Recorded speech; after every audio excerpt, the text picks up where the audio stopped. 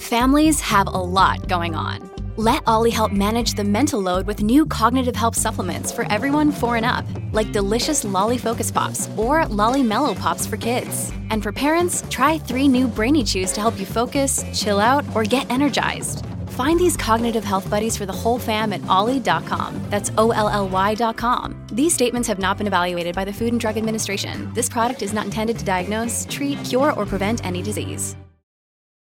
This episode is brought to you by Shopify. Whether you're selling a little or a lot, Shopify helps you do your thing, however you cha-ching. From the launch your online shop stage, all the way to the we just hit 1 million orders stage. No matter what stage you're in, Shopify's there to help you grow. Sign up for a $1 per month trial period at shopify.com/special offer, all lowercase.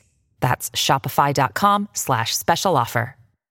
Hello, everybody. This is Marshall Poe. I'm the editor of the New Books Network. NBN listeners like to read books and buy them. So we thought we'd tell you that right now, our friends at Princeton University Press are having a remarkable site-wide sale. You can get 50% off books, including ebooks and audiobooks, with the code 50, F-I-F-T-Y, at checkout until May 31. You can save some real money on Princeton University Press books. I encourage you to go there and check it out. Welcome to the New Books Network. Welcome to the education channel of the New Books Network. I'm your host, Tom DeSena from the Department of Communication, Journalism, and Public Relations at Oakland University. My guest today is Elizabeth Tandy Schirmer, the author of Indentured Students, How Government-Guaranteed Loans Left Generations Drowning in College Debt. According to Professor Schirmer, student loan programs turned the pursuit of higher education into a pathway to poverty. It didn't always take 30 years to pay off the cost of a bachelor's degree. Schirmer untangles the history that brought us here and discovers that the story of skyrocketing college debt is not merely one of good intentions gone awry. In fact, the federal student loan program was never supposed to make college affordable. The earliest federal proposals for college affordability sought to replace tuition with taxpayer funding of institutions. But Southern whites feared that lower costs would undermine segregation. Catholic colleges objected to state support of secular institutions. Professors worried that federal dollars would come with regulations hindering academic freedom, and elite university presidents recoiled at the idea of mass higher education. Cold War congressional fights eventually made access more important than affordability. Rather than freeing colleges from their dependence on tuition, the government created a loan instrument that made college accessible in the short term, but even costlier in the long term by charging an interest penalty only to needy students. In the mid-1960s, as bankers wavered over the prospect of uncollected debt, Congress backstopped the loans, provoking runaway inflation in college tuition and resulting in immense lender profits. Today, 45 million Americans owe more than $1.5 trillion in college debt, while with the burden falling disproportionately on borrowers of color, particularly women. Reformers, meanwhile, have been frustrated by colleges and lenders too rich and powerful to contain. Indentured students makes clear that these are not unforeseen consequences. The federal student loan system is working as designed. Elizabeth Tandy Schirmer is Associate Professor of History at Loyola University Chicago. She has written about labor, politics, and education for The Washington Post, HuffPost, and Dissent, and is the author of Sunbelt Capitalism, Phoenix, and the Transformation of American Politics. Elizabeth Tandy Schirmer, welcome to the New Books Network. Thank you. I'm so excited to be here and have a chance to talk. And I hope it's okay to tell your listeners we're talking on December 1st, and the moratorium on student loan payments has just been extended.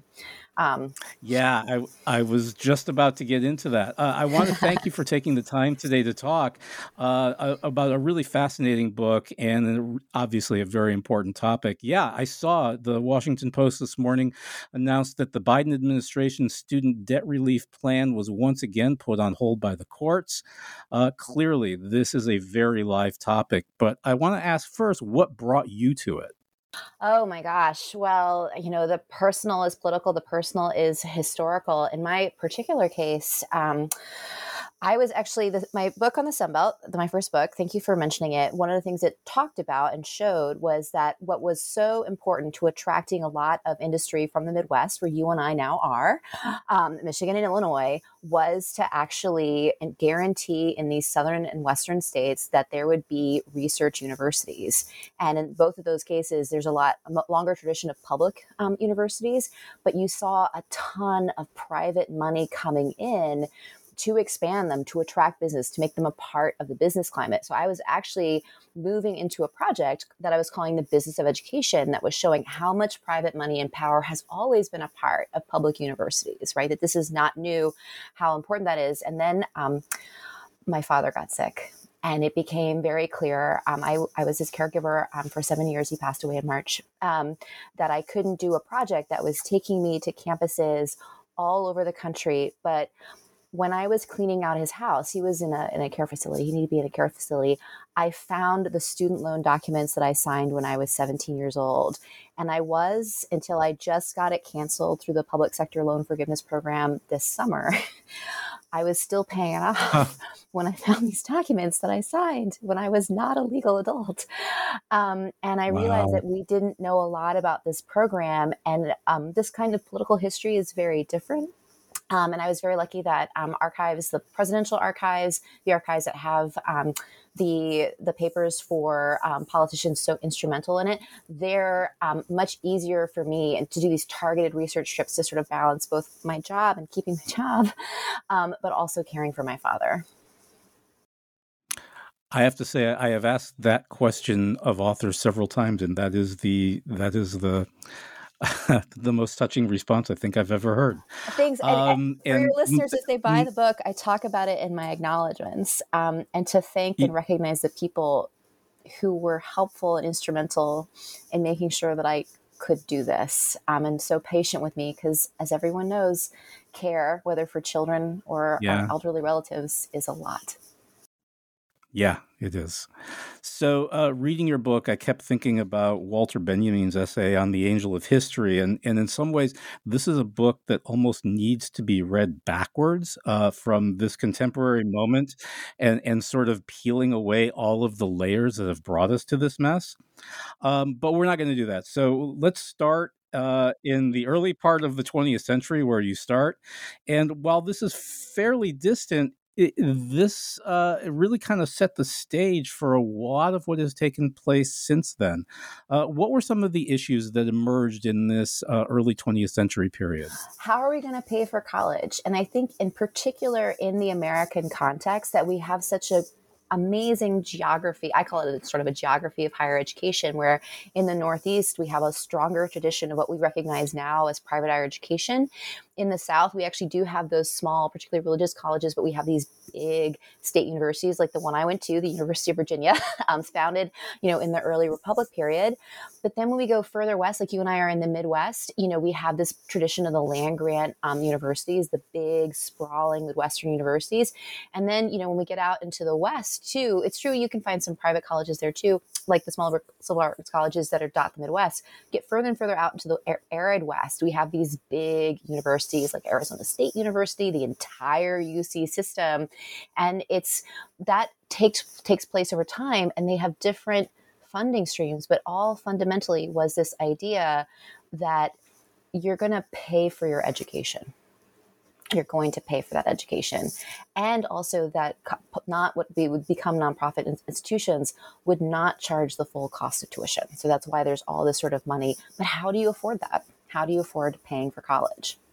I think the question that's hard for us, because it seems so cheap by today's standards, but we have to think about in the early 20th century, it's still the question of sacrificing the time not working to go to college. So it might seem cheap, but then you have to play with, adjusting for inflation and other housing costs. But it was actually out of reach for so many. And especially because, those great land grants are actually kind of remote if you think about them. And would they actually be open to immigrants, people of color, women? How do we actually get there? So it's a really sort of challenging question about like accessibility and affordability that's hard for us to wrap our heads around, I think, in the 21st century. Yeah, it is hard a little bit for us to wrap our heads around. Although, if you said the land grant schools are remote. As a matter of fact, I think, if I'm not mistaken, from its history, the University of Michigan moved away to Ann Arbor. It used to be housed someplace closer to the city of Detroit. Well, that's true, but actually your land grant is actually Michigan State University. Michigan State. Yeah, it's actually Michigan State University. And I am actually going to finish the Business of Education book. I have a draft of it with all the campuses, but one of the campuses I profile is Michigan State University, which does like to identify itself as one of the first land grant colleges. But it's a fascinating one when you think about it, that it is, to our mind, it seems so easy to get to now, but how remote it actually was and actually how small. But you also have to actually build that. And I think my favorite aspect of Michigan State University's history is the legislature thought the land grant was enough. The endowment was enough and the small funds they put into, but that does nothing to sustain the university. Yeah, and just as a little side note, Oakland, where I work, was originally Michigan State University Oakland campus. Exactly. And it's happening around the same time where you see experiments with building true state systems, both in North Carolina. The most famous one is obviously in California. And it's what the state of New York tries to do and sort of patterning itself off of what's going on in California. But I think in Oakland University's case, it's a great example about just the challenges of actually the creative financing that goes into building higher education infrastructure, let alone giving quality instruction to students. So the second chapter focuses on the New Deal period, and here we get the emergence of work study as a mechanism for expanding access to higher ed. So tell us a little bit about how this came about, and really more importantly, what motivated the resistance to it, and why it was kind of abandoned in spite of some of its success. Oh, I gotta say, it wasn't abandoned; it was torched. It was the political fights that are going all throughout that. But I will promise I will get to that story. So what I loved about discovering the importance of work study is our minds always go to the GI Bill. That's the one that we know the best. And we really only know the first GI Bill, which is 1944. But actually, there was this really fascinating experiment with work study. And much of what the Roosevelt administration did, popularly known as the New Deal, was look at earlier experiments and try and nationalize them. So there had been some kind of option to work instead of study, for decades. And so they're borrowing this option that colleges had been using and trying to turn it into a national program. And what I think is really fascinating is what some universities, especially elite university presidents, wanted, like Robert Hutchins University of Chicago, was a loan. And from the New Dealers' point of view, they're trying to clean up finance. And the last thing you want to do is give a loan. So let's think about how complicated student loans are as a financial product. I'm going to give you money for something that I can't repossess. I can't take away a degree or your course credits. I just can't. And then I'm going to expect you to pay me back, but there's no guarantee that you'll get the job. And collecting loans in that period in time is really hard. And so your only collateral is actually that you've been admitted to this college or university, which needs your tuition money. The risk is just permeating throughout this. So the New Dealers said no, but like so much of the relief in the New Deal is predicated on work. So you can work so that you can study.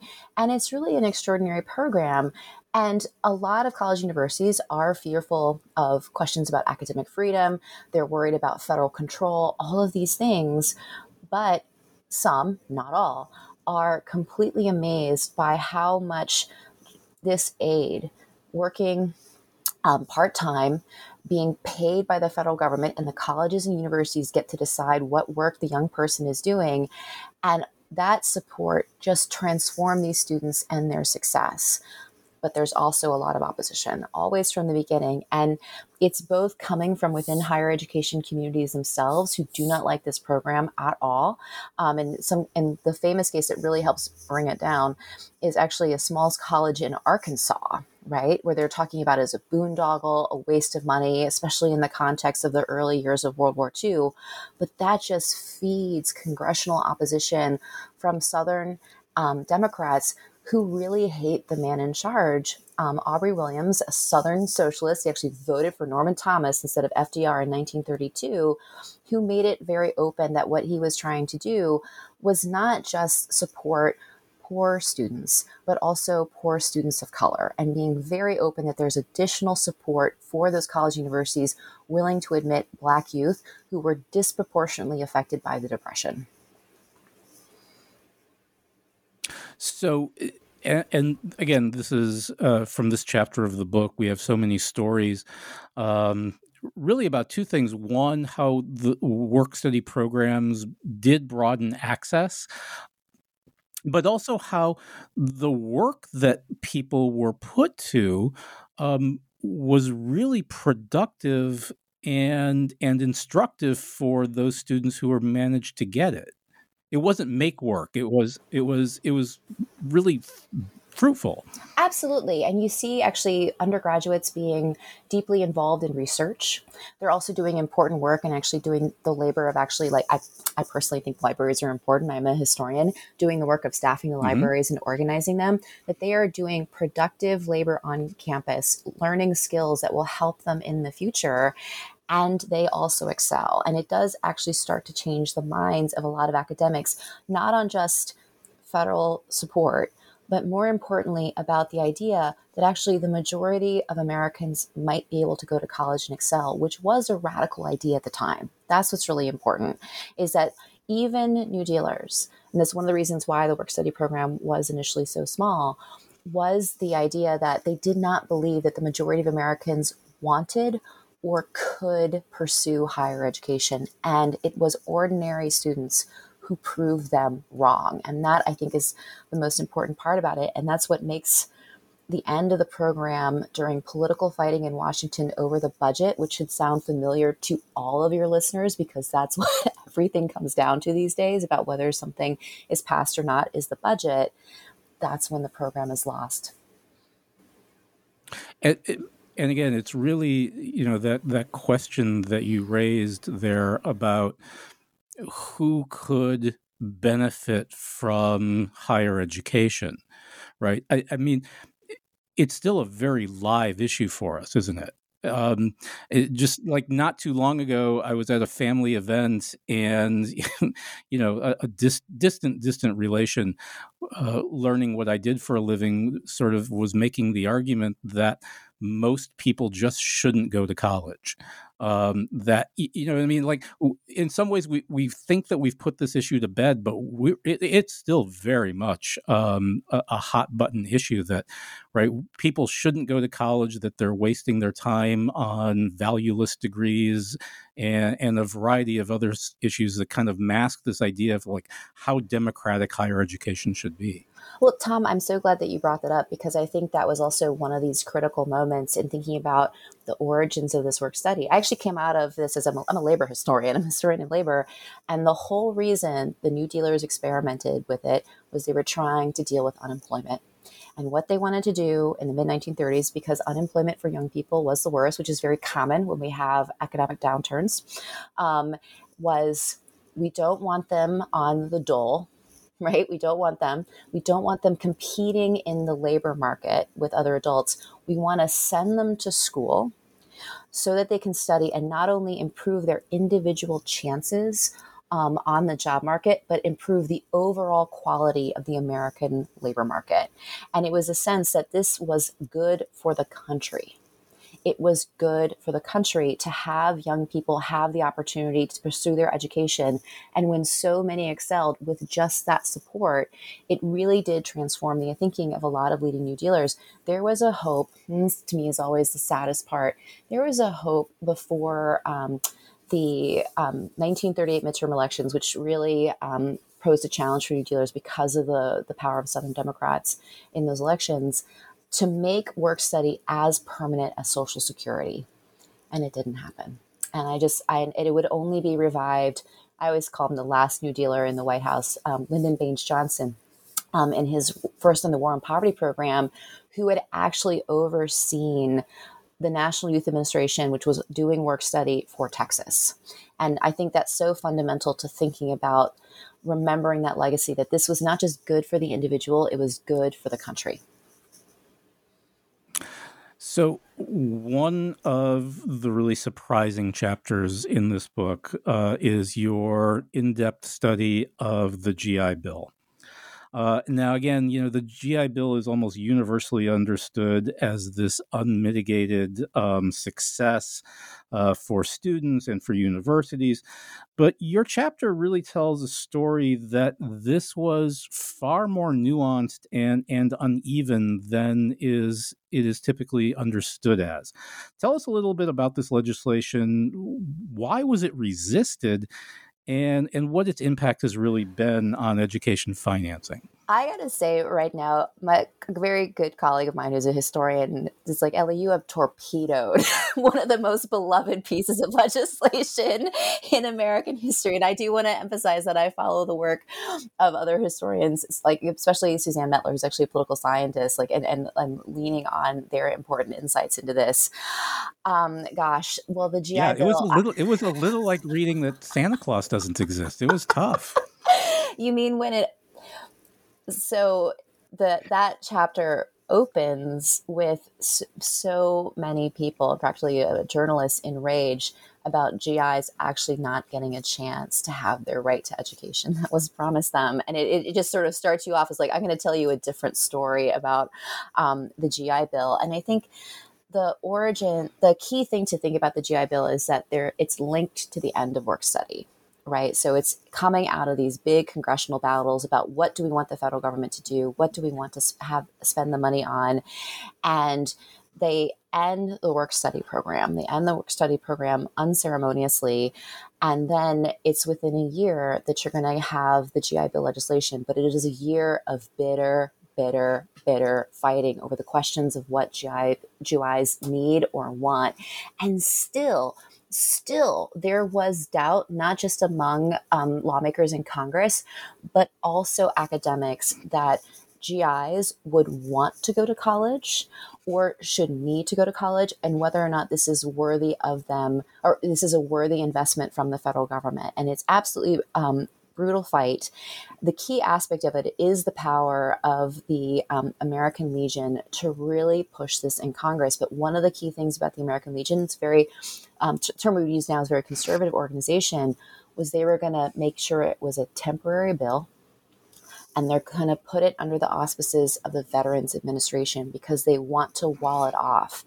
And the heartbreaking thing about it, the reason that matters, is the hope was from the perspective of the Roosevelt administration. Truman is largely going to oversee its rollout. The Roosevelt administration, the hope was that if we put it as being run by the civilian bureaucracies, it can one day be opened up to all Americans and not just made this temporary help for veterans.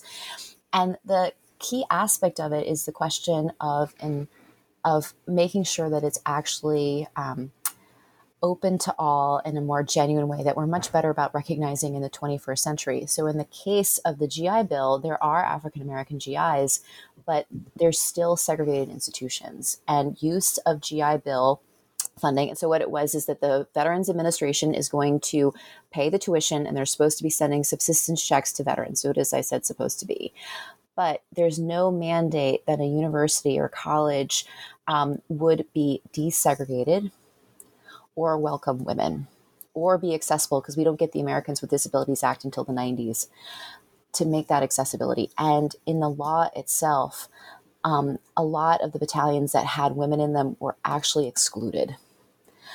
And so you have the twin forces of, if you're eligible as a person of color, as a woman, not being able to actually be admitted because of the continued discrimination found not only in the elite schools, but also the outright segregated institutions in the South. And so it's just, to me, it's a story of 11 million, we had 11 million veterans. We had 2.2 million veterans actually make use of it. So when you put those two numbers together, it starts to make you think.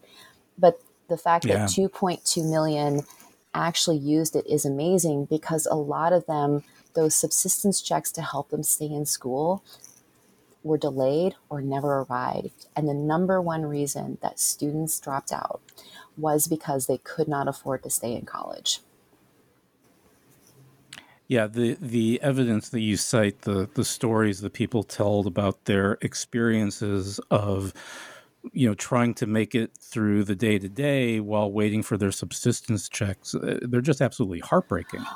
My tagline about the GI Bill, it's a story of overcrowded classrooms, because no one predicted that how many veterans wanted to go to college. And that to me is like just the sadness of not realizing and seeing the overwhelming success and popularity of the work study program. No one predicted how many would want to go. And then also that means the classrooms are overcrowded and the housing is hard to get, especially since everyone forgets about this. There's a post-World War II housing crunch. And we also have the end of price controls in 46. And that means that there's nothing to to deal with both food and housing prices, something all of us are thinking right now about in this period of inflation. Yeah. Yeah, it really is. And again, it's just kind of astonishing. As I said, it was a little like, and there's no Easter Bunny. But I still think the people who still did it, do you know what I mean? Those stories of that, yes, we got our degrees, and how much that meant to them, and that sense of citizenship, that sense of being that and that sense that we, even though they qualified because they had served their country, this sense that actually now we owe our country for this incredible education. And that to me is so important. It's so important in that sense of investment. But although, again, it still comes back to that question, right? About, higher education kind of has this sort of a dual function, right? I mean, at one level, it kind of does this winnowing thing where we separate people and put them into different kinds of institutions or don't admit them to institutions. But at the same time, we want to make it broadly accessible so that people who can benefit from it can actually access it. Totally. And I really admire the work of activists and scholars and experts today showing us what it truly means to be accessible. I think about this a lot in terms of COVID just showed us how inaccessible higher education has been, and really forcing us to consider this. In my own case, I had a student who in the middle of the semester had a bad accident. I use online resources so this student could keep up, but then the fundamental question about how he was going to actually be able to get in the building. And we didn't have that sense in the past. And it just shows you how far we've come, and also how much further we need to go. Oh, absolutely. I can still remember, having to take a student who was confined to a wheelchair and having to take her in a freight elevator in one particular building because, there was no other way for her to get around here.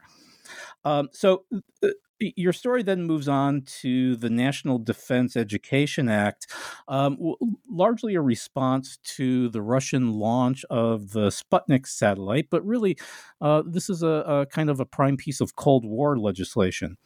Tell us a little bit about how this came to be and how it began to sort of set the stage for some of our current problems. Oh, sure. Bitter fights in Congress. Bitter fights in Congress. There had been pushes since the success of the GI Bill, and this is under the Truman administration, to think about comprehensive higher education overhaul, making that first 2 years free, really investing in building community colleges across the country, a question actually of accessibility for sure, that went nowhere. National scholarship programs go nowhere. It is congressional fighting, bogging down on the questions of segregation and desegregation, on Would this hurt giving federal money to to public institutions? Would this put a lot of private schools, including the ones that are Catholic, out of business? Out of business. And is this the kind of thing in sort of the growing conservative movements that we want to be spending money on? Right? These kinds of questions, it gets completely bogged down in Congress, and there's movement, but really Sputnik and the question of national defense, Sputnik being that little small satellite, is what's key. Mm-hmm. But I think the most important thing that I always tell people, it still took Congress almost a year to pass legislation, because those basic fights over the questions of now what we would now call access are still fundamentally about there. And I think the thing that I always say about Sputnik, it's not just that it took a year because of so much fighting and disagreements between and within the parties, but also it's temporary. It's temporary legislation. And it's, in the case of what is given to higher education institutions, it's only for targeted programs, not enough to build out for the growing pressure, the need and demand for more access to higher education, and the first student loan program. Yeah. So how do we get to that? Well, oh my God, it was, sorry, it just makes me That's so okay. sad. Yeah, it just is, because a lot of times, and this can be a little bit challenging with some of my my more senior colleagues, is that they remember having graduate student scholarships that were NDA loans, NDA scholarships. Oh, wow. They remember that. They do remember that, actually. My advisor, as a matter of fact, now retired. But what is interesting is that they're not necessarily remember if they had the undergraduate loan, because you actually paid it back to your campus. And so originally, the original National Defense Education Act bill, the one that was barreling through the committees finally after a year, had an undergraduate scholarship program. Like the graduate student one, it was just $1,000. It was not supposed to be meant. But then at the last minute, Representative Edith Green of Oregon, a Democrat, just can't stomach the idea of a grant, a scholarship, that it should be something to be paid back. And that's how at the last minute it's called a loan. It's actually the first title of the National Defense Education Act. And I thought the thing that was so amazing about that part of the story is there's not a name for it because it's such a last minute change. But what's really interesting, it's an incredibly complex loan program, but there's just such excitement for yet another source of help to pay for tuition, because tuition will go up astronomically over the course of the 1950s, that still it's something. And the excitement and the enthusiasm for it make, as one of the lawmakers said, make it a little red wagon. You just love this program. And so it just keeps getting continued, even though it was only supposed to be temporary. So one of you've already mentioned him, but Lyndon Johnson is kind of a recurring character throughout this book. In chapter 5, we kind of get into some of the Great Society legislation. Obviously, there's a lot going on here, but what impact did the Higher Education Act have on financing and student access? The key aspect, I think, of the Higher Education Act, it's one of those things that appears in textbooks that we sort of read as robust federal funding for it. And that's what it looks like in the first 3 titles of that legislation, which is support for universities, college universities. It's support for their libraries, understanding them as the center of the campus and so important. And the third is for these developing institutions, which was code word, racially inflected code word at the time for historically Black colleges and universities. But the fourth one is about tuition assistance. And that is where the real attention was paid, with the assumption that Congress, even at the height of the Great Society and all of these different programs, was not going to front the money, to put the money into higher education, to not just eliminate, but it reduced its dependency on tuition. Those financial aid options, which include the revived work study, it includes small grants, including for undergraduates, and then it has this guaranteed student loan program. And I think the most important thing to understand about that is the guarantee was for the bankers. The guarantee was that the bankers were going to be repaid on a very risky financial product. And that's what it comes down to. The guarantee was not that a student would get the tuition assistance to help them. It's not a guarantee that college universities would actually be getting the financial support to give out to students so that they could afford to attend, to keep their enrollment numbers, to keep going. It was the guarantee that the bankers were going to be repaid, which shows you the priority. And the whole idea was this expectation that still, as you asked me about in the beginning of this interview, the legacies of the 19th and 20th century, early 20th century, that this is something that Americans will pay for themselves. And that legacy, by the way, was included in the first work study. You paid students so that they could pay their tuition and their living expenses and their books. And that just continued with... Sorry, go ahead. Yeah, no. So it's interesting, though, that somewhere in this period, one of the initial objections that you mentioned was faculty being concerned about the intrusion of the federal government on questions of academic freedom, and those kinds of concerns seem to be disappearing at this stage. You're absolutely right. And it's a key shift. I think part of it is a generational shift. So I use James Conant, Harvard's James Conant, as a great example of this, because he's actually very concerned about the National Defense Education Act. He's not a big fan of the work study, work study, as well as the GI Bill. But by the 60s, he becomes convinced, actually, that the way that federal assistance has been carried out has not been a threat to academic freedom and institutional autonomy. But by then, he really is. He's at the end of his life. He's no longer the standard bearer for higher education. That's Clark Kerr, the labor economist, as a matter of fact. Right. Labor economist Clark Kerr building the UC system, then the tuition-free UC system. And this new idea that actually this is exactly the kind of support that is needed to make higher education a public good, it was starting to be recognized in the 1930s, a public good, not a private luxury. And that was Kerr's fears about loan programs. Was precisely that the loan program exactly. would keep it as a private luxury. Exactly. So again, the last few chapters begins what we might describe as the backlash to some of these liberal interventions like the New Deal and the Great Society. But it's also this period that sees the creation of Pell Grants. And a broad expansion of, sort of going hand in hand of the student loan industry. So but the chapter concludes with, as I guess it has throughout most of this, with the costs going up and debts being even more burdensome. So what's going on here between the Pell Grant and the expansion of student loans?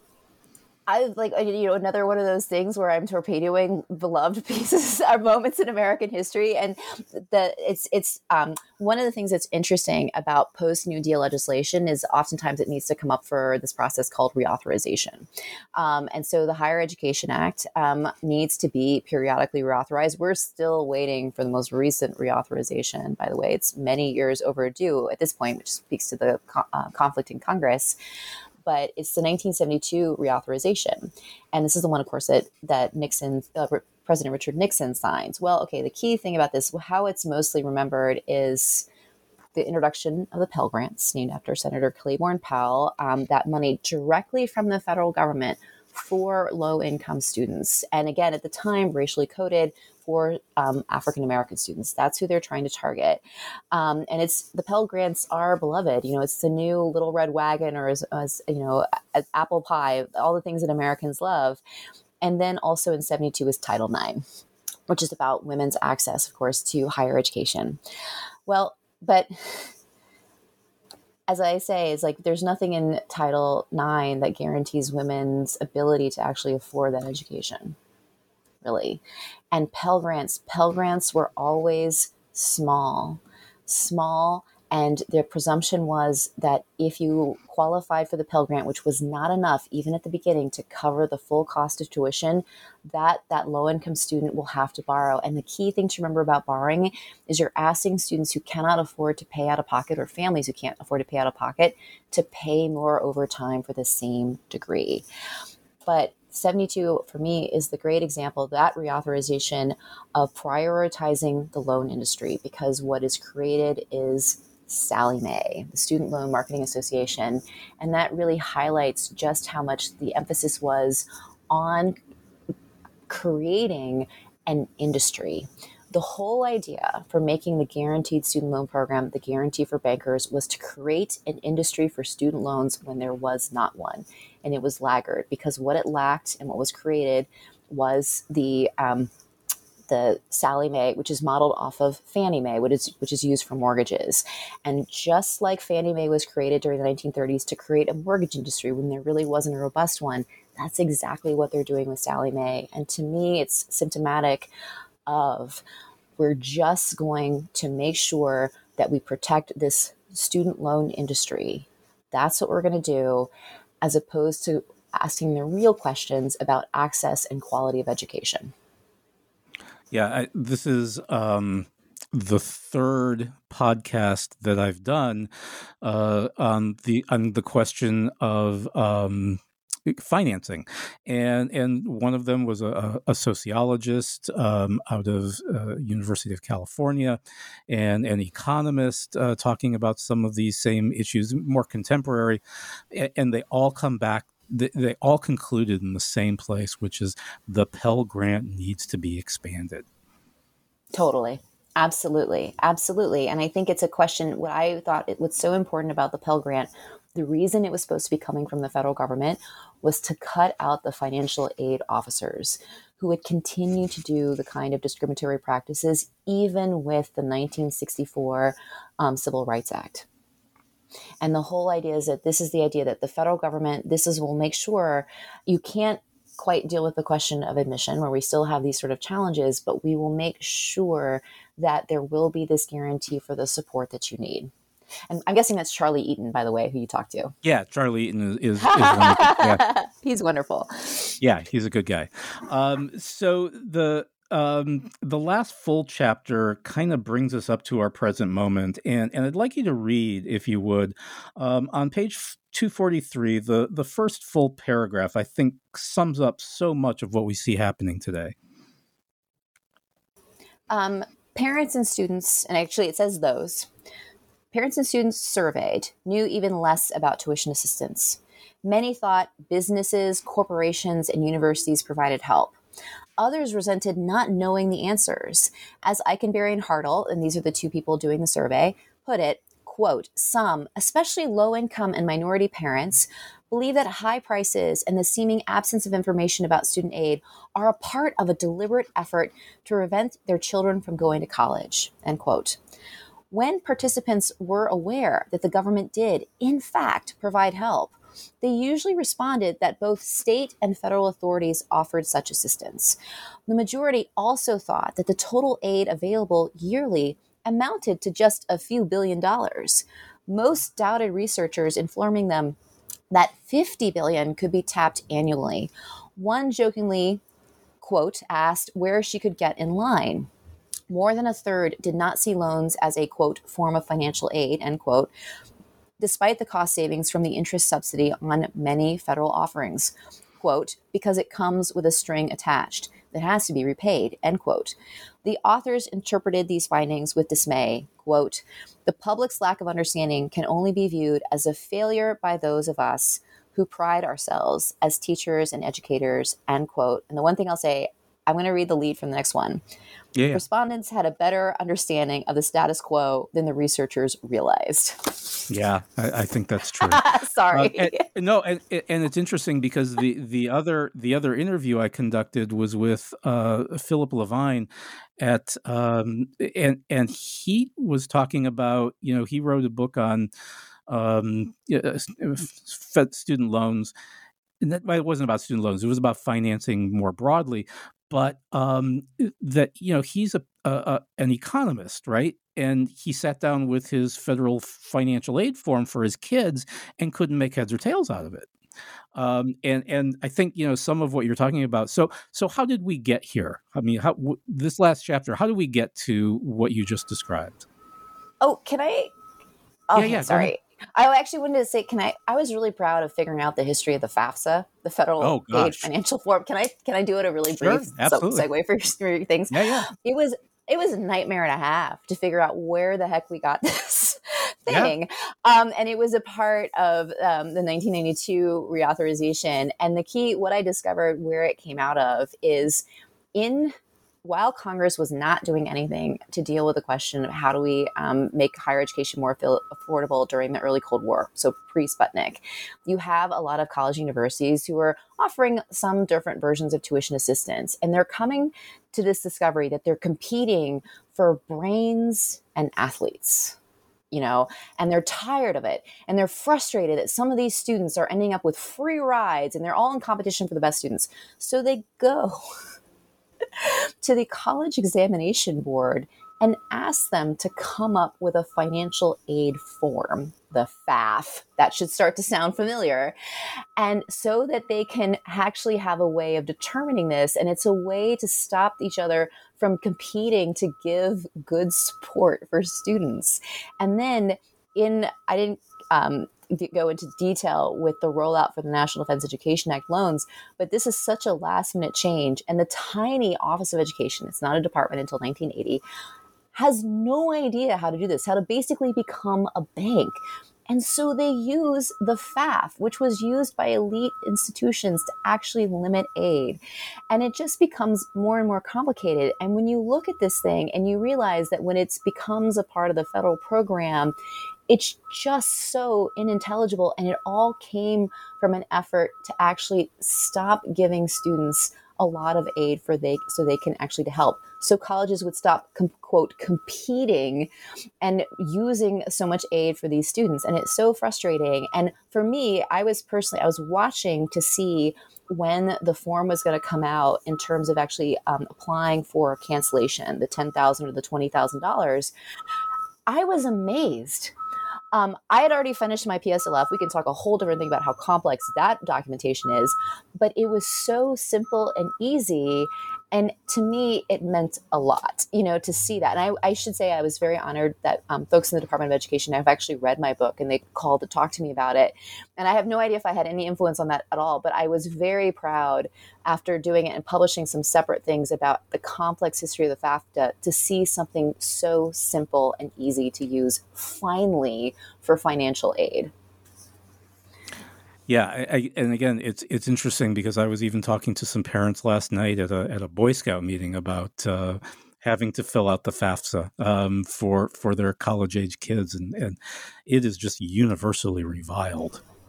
If my friend who's an accountant has a hard time filling it out, then we need to have a serious conversation about this.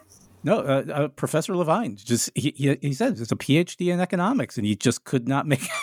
He just said if he's having trouble, and imagine what a poor PhD in communication must have to grapple with. So to get back to how did we get to this complete censure? And to me, it comes down to doubling down on not just tuition assistance, but the loan program, putting more and more emphasis that how are you going to pay for college? You're going to do it through these very complex loan programs. And one of the most important things with Sallie Mae, and Sallie Mae is creating this way for it to be cheaper and easier and more profitable to buy and sell student debt, that all of a sudden what it does for lenders who have a guarantee, they can start experimenting. They can start experimenting with private risky student loans, which are needed because the 70s were another period of inflation when more and more people needed to borrow.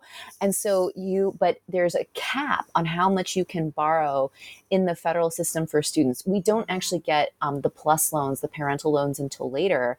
And so all of a sudden you have these new financial instruments, but it just is this idea that the expectation is no, you will need to borrow. And these are such complex financial products, and the ways that you apply for them, and especially that a lot of it, with the exception of the Pell Grants, is handed at the campus level. It's very murky, it's unclear. And of course, there is this big disjuncture. And I think it really comes to me, this question is that we have not paid attention to the fact that higher education has not actually ever been affordable for the majority of people. And paying for it has always been a lot of complicating financing. And indeed, that's why John F. Kennedy was warning against, before he was assassinated, some kind of federal loan program. He was worried about actually the National Defense Education Act, that from his mind, how could you ask these families, when the average family income in 1960 was less than $7,000 a year, to borrow half that amount just to get one kid through college? So there's a question that I want to ask before we come to the epilogue, and it's something that, again, there's so many really eye-opening things in your book, but there's this one theme that kind of weaves itself around in the background, and it's interesting, and I think this is probably the right place to talk about it, having to do with for-profit schools or proprietary schools. Like today, and I think Charlie Eaton's work is really excellent on this, and he talks specifically about some of these institutions. But when your book, you sort of delve back into the history of some of these schools and find that they weren't like they weren't the bugaboos that we think of about them today, if that makes any sense. That in some ways, yeah, go ahead. No, absolutely. And I want to flag here the wonderful work by Christina Groger, her work on the origins of for-profits, which is very, very important. And I used a lot of her to understand the early origins of these for-profits. And the point of these for-profits, which were showing up in urban areas, they were actually open to immigrants. They were open to women. They were open to people of color. They were opening their doors when elite institutions were not. That's what it comes down to. And that actually is also echoed. For-profits were not eligible for the work-study program because Tina does this amazing work to show the elite war on these for-profits, right? That happens in the progressive era. And so she ends by the 1930s.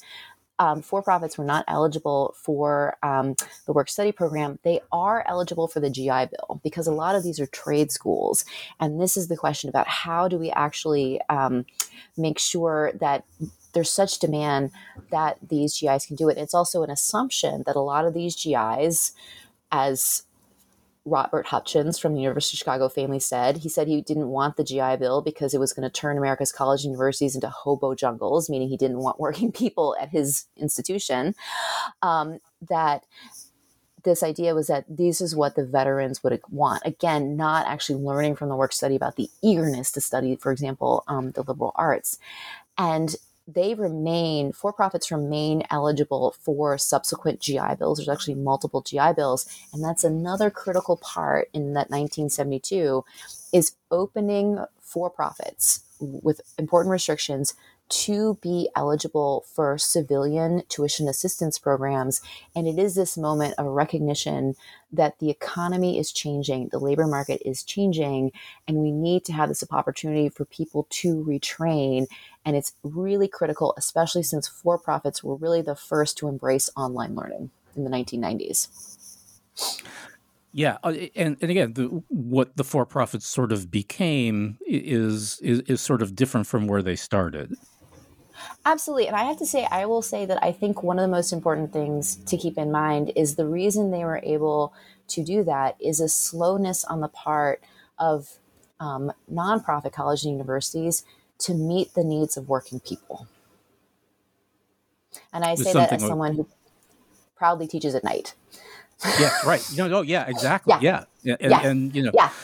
I mean, right. So So the epilogue kind of brings us back to where we started this morning with today's news. So is there anything in your research that tells us about the way that our current plans to alleviate, and again, certainly debt forgiveness is absolutely the wrong term here, but alleviate some student debt issues are likely to play out? So I will say, when I did talk to the Biden administration officials, it was within a month of my book coming out in 2021. They told me in no uncertain terms that there was going to be a cancellation. And I think it's a testimony, because the epilogue, I'm very proud of it, really highlights the energy and the activism of ordinary people trying to highlight and just be brave enough to share this pain of debt that they were blaming themselves for when it was something that was happening elsewhere. And it is a testimony to those organizers, to those activists, to those borrowers who have been speaking out about it, that within a year, I'd actually had to double check the dates, but within a year, you have that incredible press conference with the Biden administration where he's talking very explicitly about the burden that this has had on students of color. That's a huge shift from a year before his first town hall, when he said something about, well, it depends on if you went to Harvard or Yale or something, which are two schools that don't actually have no loan policies for students. That's amazing. So watch this space. My number one concern has always been that if there is cancellation, and I prefer cancellation because no one needs to seek forgiveness for going to college. As the New Dealers figured out, we actually need people to go and get more education. We need that next generation of teachers, lawyers, doctors, welders. You have to borrow oftentimes for trade schools as well. Oh, absolutely. But I think what's interesting is the experiments at the state level to deal with this. So we have over 20 states with some version of free community college. It all differs in the details. We currently have two states which are experimenting with tuition-free 4-year. In the state of New York, if your family makes less than $140,000 a year, it is tuition-free at the state institutions. And then there's New Mexico. We're all watching what's going on in New Mexico. The challenge is those two programs were rolled out right before COVID, which has scrambled everything. And so I think for me, the long term with the cancellation, and so much burden and so much struggle. There's some in the student loan communities who are really just pushing for that you're able to discharge this debt in bankruptcy. Maybe, which would be, but go ahead. Which would be a help. I mean, which would be a help. It's a horrible process. I don't recommend anyone have to go through bankruptcy, No, but right.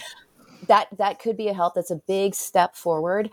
But it's the question for me is, how do we help those next generations of Americans wanting to go to college, regardless of their age? And I think for me, that's one of the things that's really challenging is the expense of American higher education really has kind of cleaved it to this moment in time in your life when we now have people who are living well into their 80s. Why can't it be possible to go back and learn more in your senior years? And it's the cost question. And we need to reframe this as something that's good. This is a public good for you at different times. And that also does mean that our college universities need to be much more cognizant of what it truly means to be accessible. Yeah, that's a really interesting point about making college accessible across the lifespan. I have taught at community colleges, and one of my experiences, it was just fascinating. I taught a public speaking course, and in this course, it was a summertime thing. I had a young woman who was there as sort of an early enrollee from high school. So I think she was just a junior going into her senior year of high school, and an 80-year-old woman who had it in her head that she was going to get a college degree. It was on her bucket list, right? I'm going to call myself a college graduate. And you have the kind of learning that can take place when you put those generations into the same space it's invaluable. I mean, you can't. I mean, you almost can't put a price on something like that. It's just it, and as sort of someone trying to facilitate it, it was just exciting. Yes, and I think too that this is where, we're having lots of conversations in the humanities. We should be having more about the recognition about we need many career paths, right, with a PhD. But I think fundamentally one of the things that, because there will continue to be a need, whether they're tenure track or not, for instructors, is what also means that we need to really have a much more serious conversation about what it means to be a good teacher. So in my case, I've just taken additional classes on the questions of accessibility and actually how to use online tools to make in-person learning more flexible when something happens. In the case, we do have students at Loyola now who have children. How do we make sure that we can be flexible and accessible in that? And there's a lot to do. But I think what's hard right now is that it's on the assumption that you as the instructor do it, as opposed to having a broader conversation that this is the kind of thing that needs to be both in our training, but also into our actual continued learning about how to be good instructors, good teachers. And that there's infrastructure for it, that there's, heck yes, heck yes. Like, an entire system that's put in place. Like, I can't tell you how many times I've, walked back from my office after a night class and found doors locked because for some reason people assume that, everybody had already gone home. And it's like, I think this is where when I talk about COVID-19 just exposed problems that we had been ignoring, or many people, not all of them, had been ignoring. And I think when all of a sudden we had to deal with the reality that a lot of students, unless they were actually on campus, did not have access to the computers, right? Did not have access to the Wi-Fi. All of a sudden, it forces you to see. And I actually think this is the important work of the Hope Center about already showing us pre-pandemic the problems that we had with food and housing insecurity in college populations. Yeah. So I think you've already mentioned this, but before we wrap up today, let me ask what we might expect from you next. What are you working on? I'm going to finish the Business of Education book. That's what I'm going to do. I'm going to do it. And actually, the challenge, for me was, I'm gonna do it. It means something. I talk about these books as twins. One is about the policies, and that's the student loan book, and the other one is about that sort of education infrastructure. Like, I'm gonna do this. I have a draft of it. I actually need to come out to Michigan State to finish the research. I, like a lot of scholars who are archive based. I'm very much an archive based historian. We're all dealing with the realities of archives. Libraries have faced a lot of challenges. There's been more awareness of what college and universities are going, but not these institutions.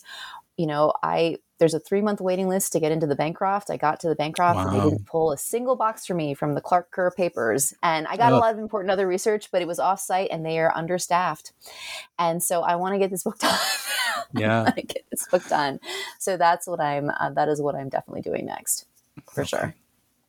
Well, Elizabeth Tandy Schirmer, thank you so much for your time today, and really thank you for this excellent book on what is obviously a very important topic. Thank you for reaching out to me. I really appreciate it. And thank you for your listeners who stuck with us for this conversation. Oh, I'm sure they're excited. So once again, my guest today has been Elizabeth Tandy Schirmer, the author of Indentured Students, How Government Guaranteed Loans Left Generations Drowning in Debt, from the Belknap Press of Harvard University Press.